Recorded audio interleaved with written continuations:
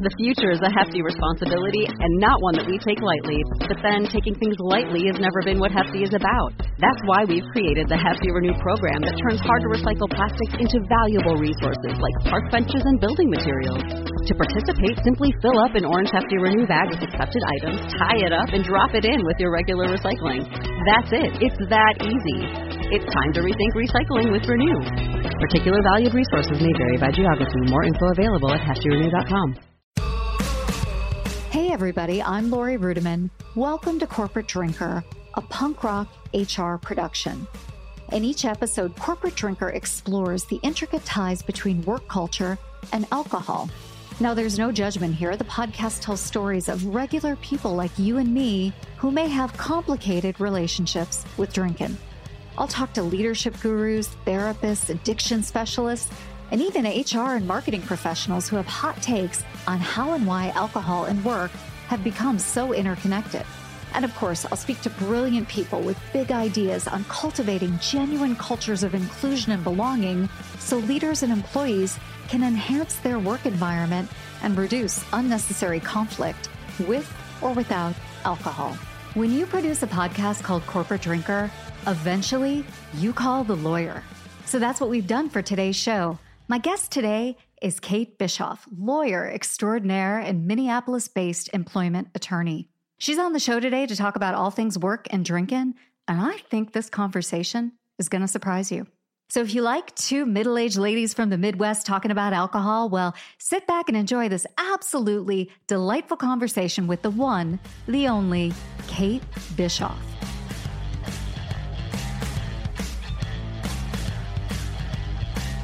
Hey, Kate, welcome to the podcast.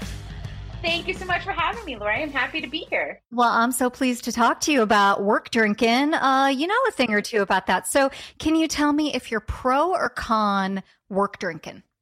Well, that takes a very black and white kind of perception of it. And I live in the gray as an employment attorney. And so I'm going to say maybe I'm okay with it. Wait, aren't you the kind of employment attorney who doesn't like to say, well, it depends? I've heard you say that. Yeah. I know. I don't like to say, well, it depends. But I in the past, I've had a compliance course where I give students a big, awful employer who's not doing a very good job, trying real hard, startup, like really doing everything they can to try to build the kind of workplace that they want. So they have a kegerator in it. And my students, like one of the first things they want to do when there's no employee handbook, there's no guidance, there's no recruiting strategy, none of that. The first thing they want to do is get rid of the kegerator. And I'm like, no. If you do that, you lose all credibility as the HR person because you're already taking away something that they value as a part of their culture. So that needs to be lower on your priority list. There are much bigger issues afoot here. So let's move off of that. So yeah, well, wait, let's talk about what an optimal organization might look like. Because number one, I don't think an optimal organization exists, but there is this lofty idea out there that we all show up to work and we don't need alcohol to have fun. And I don't know, I need alcohol to have fun at work. So I don't know about you. I don't think I need alcohol necessarily to have fun at work.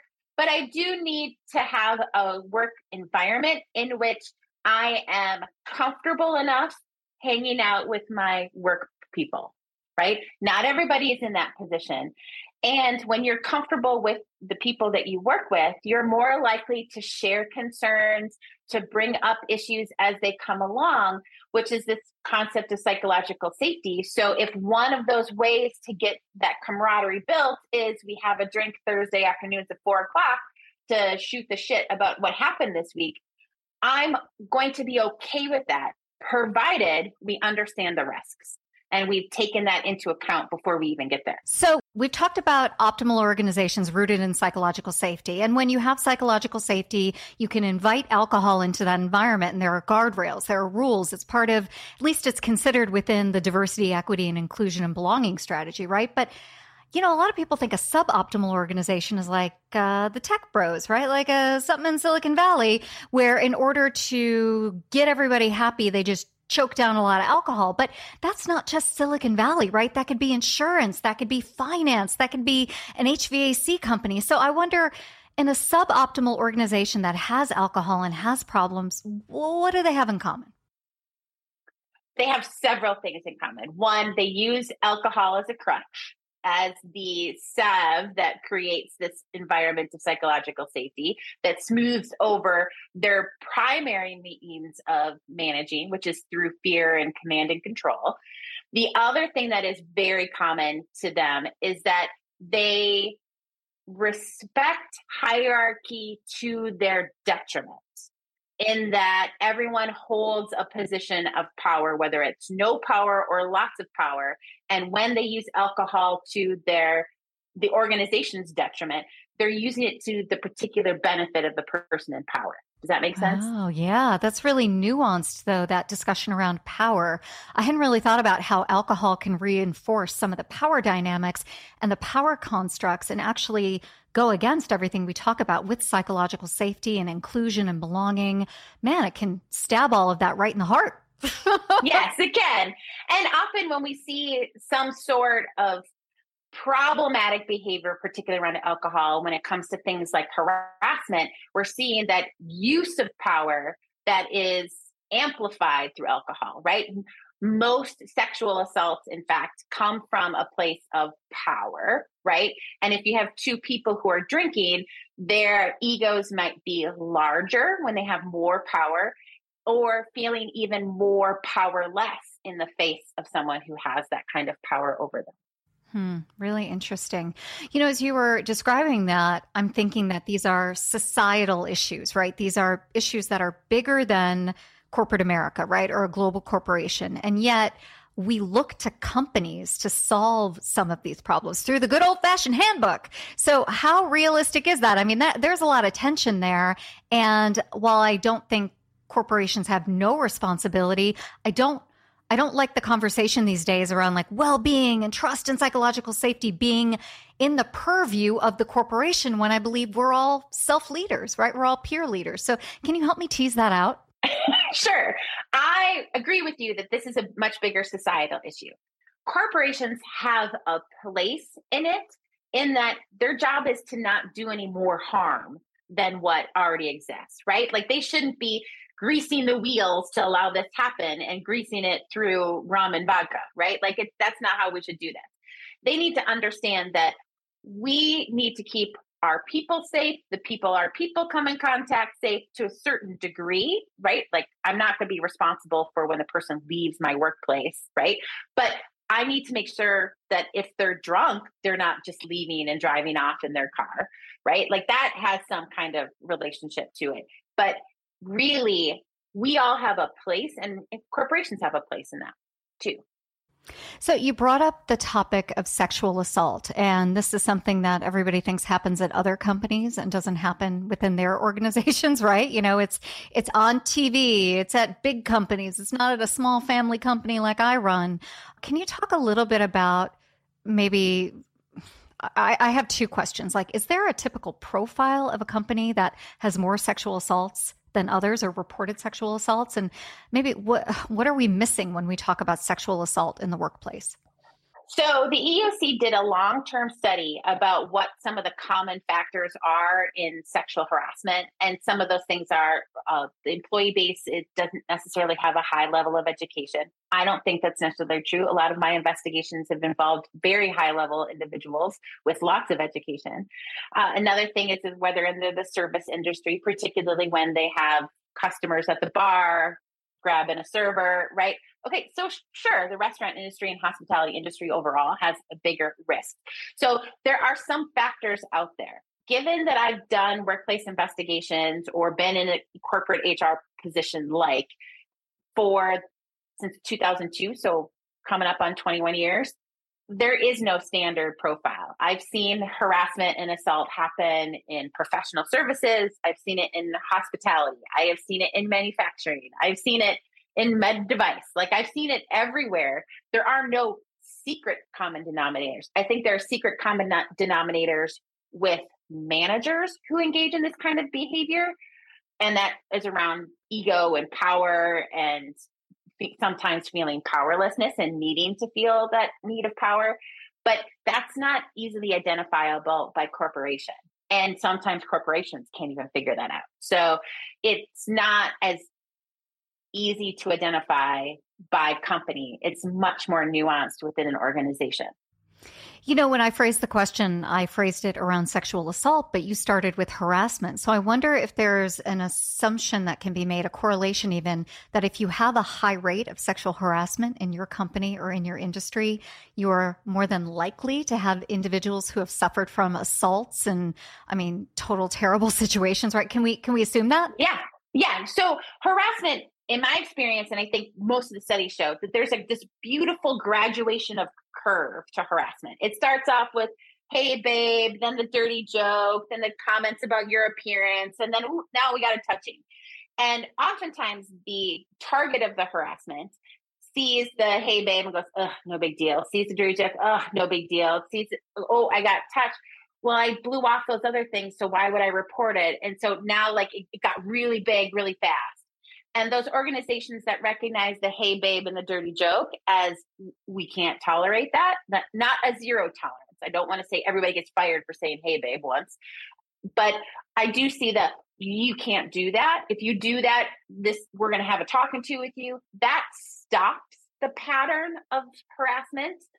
And it's when an organization is willing to step in, even at the quote unquote low level of behavior, that we see the stop to assault. When we don't, or there's the fear of, if I go tell the organization this happened, they're not going to do anything about it, and then I'm just going to get blowback from my manager, then we're setting it up for the worst thing to happen. Maybe not to that particular individual, but it's going to happen because we don't have anything to stop it. So I'd like to just talk about an optimal policy, because again, a lot of people think that an optimal policy is no touching, no drinking, right? No eye contact. Everybody is sexless. Everybody is nameless and faceless. We just go to work and we just talk about work, right? They would be on that side. And then others are like, oh, we need, a family environment. We need to be able to make jokes, right? Yeah. We need to be able to have that kegger party or that, company picnic where we're serving vodka tonics in the afternoon. I don't know. But so if you were to design an optimal way for an organization to thrive, is there like a sweet spot, and what instruction comes with that sweet spot? Well, my favorite handbook of all time, I believe it's Neiman Marcus, that says use good judgment at all times. And that use good judgment at all times is we're going to decide what that good judgment is, and we're going to model it a bit, right? I like that in that it says, we're going to expect you to use your brain. We're going to expect you to be an adult. We're going to expect you to understand some social norms of being an adult and being responsible in the workplace. And we're going to hold you accountable when you're not. I don't like the 25 bullet points of here are all the bad things that you could do that get you disciplined. I hate those because people are so creative. They come up with the 26th, the 27th, 28th thing, and then I can do nothing about it, right? Like, oh, I didn't list it, so it can't be. I'd rather we understand that you're an adult in this workplace. If you don't understand what that means, come talk to us. If you want even further advancement, you have to show that you are going to be an adult in the workplace. And part of that includes handling your liquor. Yeah, that makes sense. I've heard from some HR teams who have implemented, and finance teams, quite honestly, because this is a finance issue at some level, implemented a no reimbursement for alcohol at company events or company dinners, or a limited reimbursement. They've tried to use the travel and time and attendance policy to police some of this. And they feel, at least according to their, teams and their lawyers, like they've done a good job of kind of at least modifying the expectation that the company approves of you going out and opening up a bar tab. So I wonder if you've seen that being an effective strategy at all, because these HR ladies are real proud of that, I don't like it because, again, if I'm not treating you like an adult, why would I expect you to act like one? Yeah, fair. This seems very babysitty to me. I don't like people who have the noon cocktail, but I understand the happy hour ones, right? Like I understand going out with clients except at happy hour. In fact, at one point, I wanted to bill myself as the employment attorney you want to have a beer with, because if you're willing to have a beer with me, things are great, right? I still think you should do that. I think that branding is amazing. Like, don't walk away from that. That's so perfect. But I also, for one, don't like beer, but like, I want that kind of setting. Like, I want you to feel like you can be comfortable coming to talk to me about no matter what the issue is.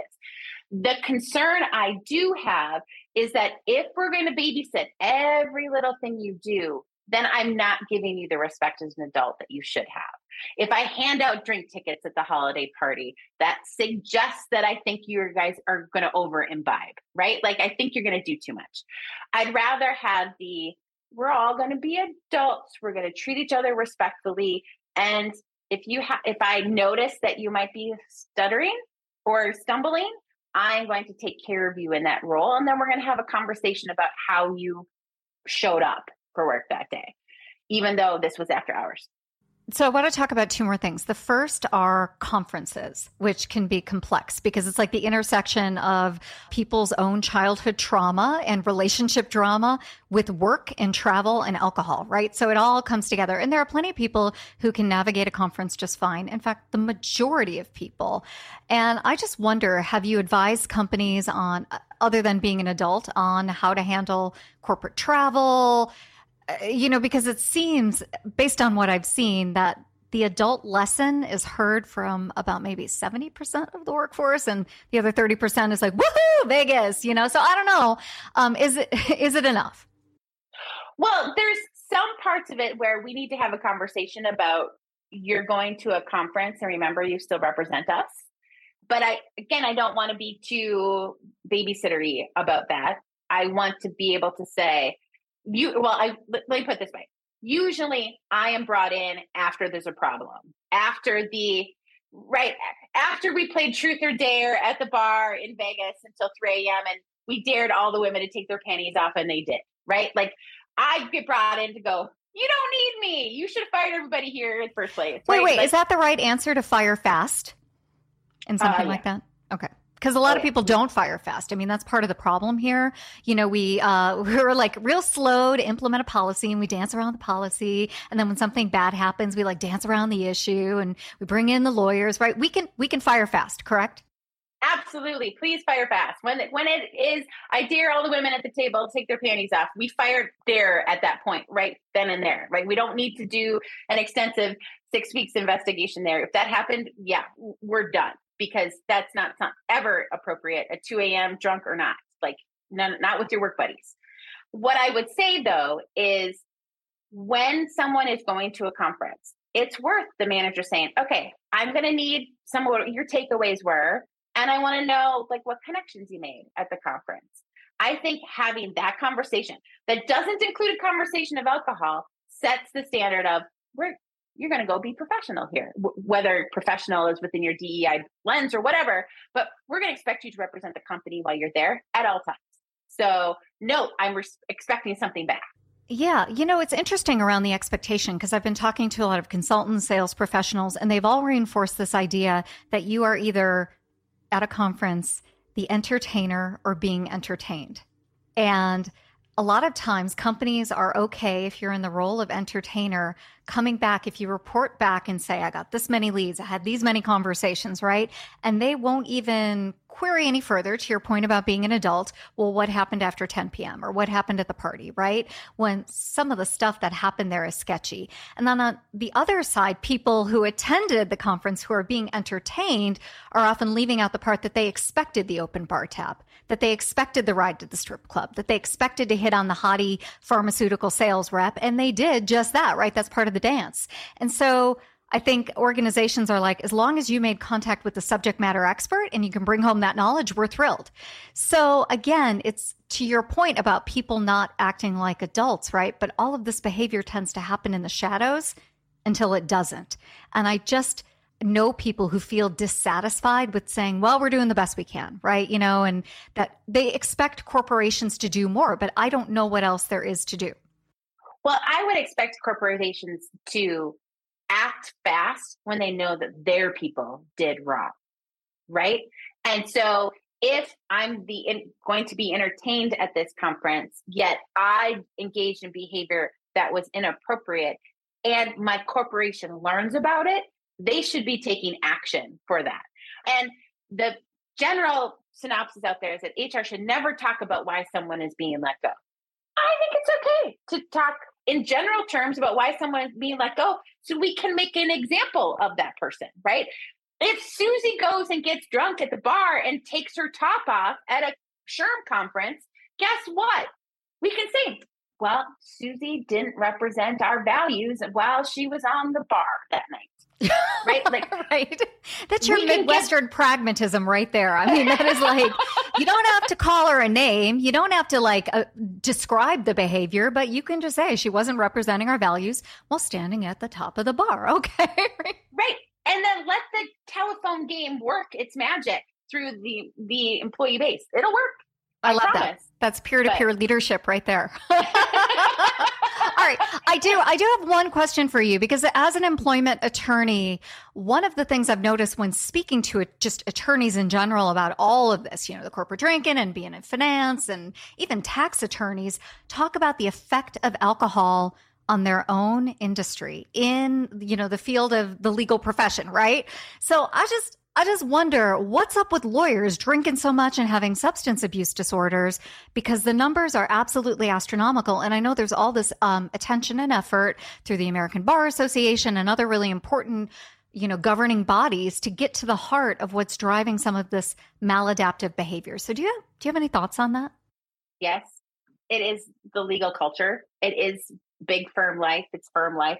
You eat what you kill, and you can never guarantee that you're going to make a lot of money or bill enough hours. And it's the expectations that come along with all of that. And to be able to handle some of that stress, we just drink ourselves into oblivion. I mean, I think we're second only to dentists and suicides, but we are right up there with drugs and alcohol. Not as much drugs because we don't have access to it like doctors would, because doctors have more access to drugs naturally. But yeah, we certainly have substance abuse issues. And I think it comes from our culture of the billable hour, quite frankly. Sure. So, all right. So billable hour is not just unique to the legal profession, right? It's in consulting, in a lot of different fields. And I just wonder how we get to the heart of culture change. I mean, I don't expect you to write a PhD thesis on this podcast about that, but if we can't change it in human resources, of which I'm, born and bred, right? And if we can't change it in the legal profession, how are we going to change it at the bowling alley? How are we going to change it at the Dunkin' Donuts franchise level if all of these educated, esteemed, right, fields with tons of cash can't crack the code on well-being? How do we do it? Do we burn down the patriarchy? Is that the answer? Well, I have my sticker here that says "fuck the patriarchy." I love it. That's right. Somewhere anywhere, but so I agree with you that there is no easy fix. I can tell you what worked for me. Because lawyers are already generally designed to be perfectionists, because we don't want to lose a case for a client. We play a nuance all the time. We want it to get just perfect. I think that feeds our need to want to blow off stress and use alcohol to help us do that. Or, in the states where it's legal, weed. I think we are predetermined to do that. I think for me, what worked is to remove some of that anxiety. I went from being in big firms to now working for myself, still with a lot of anxiety. I mean, still have anxiety today, but after 6.5 years, I can see the ebbs and flows of work, and I feel comfortable that I'm still going to be able to feed my kids and pay my mortgage and travel the way I want to. So some of that comes from maturity and understanding it. And some of it comes from recognizing when we're in an environment that we're not going to be successful in, or that we're going to turn to behaviors that don't suit us in order to be successful in it. So that's all I can say for me. Do I wish all of my clients were good at recognizing humanity in their workplaces? Yes, but testosterone and stupidity pay my mortgage, so I need a little bit of it. Yeah, just like a scooch, though. We don't need too much. Right. As you were talking, I was thinking about how we always pay homage to this idea of mentorship, right? Oh, we need more mentors. But in this case, in many of these professions, I mean, imagine the benefit of a young upstart individual in a big law firm listening to you, hearing from you. And I know you do some of the mentorship work that, many people just talk about, but that's part of the reason why I'm doing the Corporate Drinker, project, is to normalize some of these discussions. Middle-aged people know some shit about drinking, and I'm trying to communicate that. But why don't we mentor enough, and why don't we talk about this subject enough? I think it's really hard to navel gaze. And that's a lot of what mentoring is about, is to look back at your own experience and figure out if you made the right decisions for yourself. And what could you do to get on the path that you want? And navel gazing is never something that we like to do because we don't like to sit in the discomfort of our own bad decisions. But I have an Audi, so it's right there. I can't not notice it. But I do like sitting back and reflecting of, was that a decision I like to make? Or am I happy is often a question I ask myself, and I ask other people to ask themselves, am I happy? And weed out what is not making me happy where I can. Well, that certainly is a great way to end our discussion on corporate drinking. I mean, the idea of being self-reflective and growing. I mean, I don't know, what's the point of life if you're not thriving? And we want everybody to thrive. I think that's why we do the work we do. And I'm just so glad you were so willing to come and share your thoughts today. Thanks again for being a guest. No problem.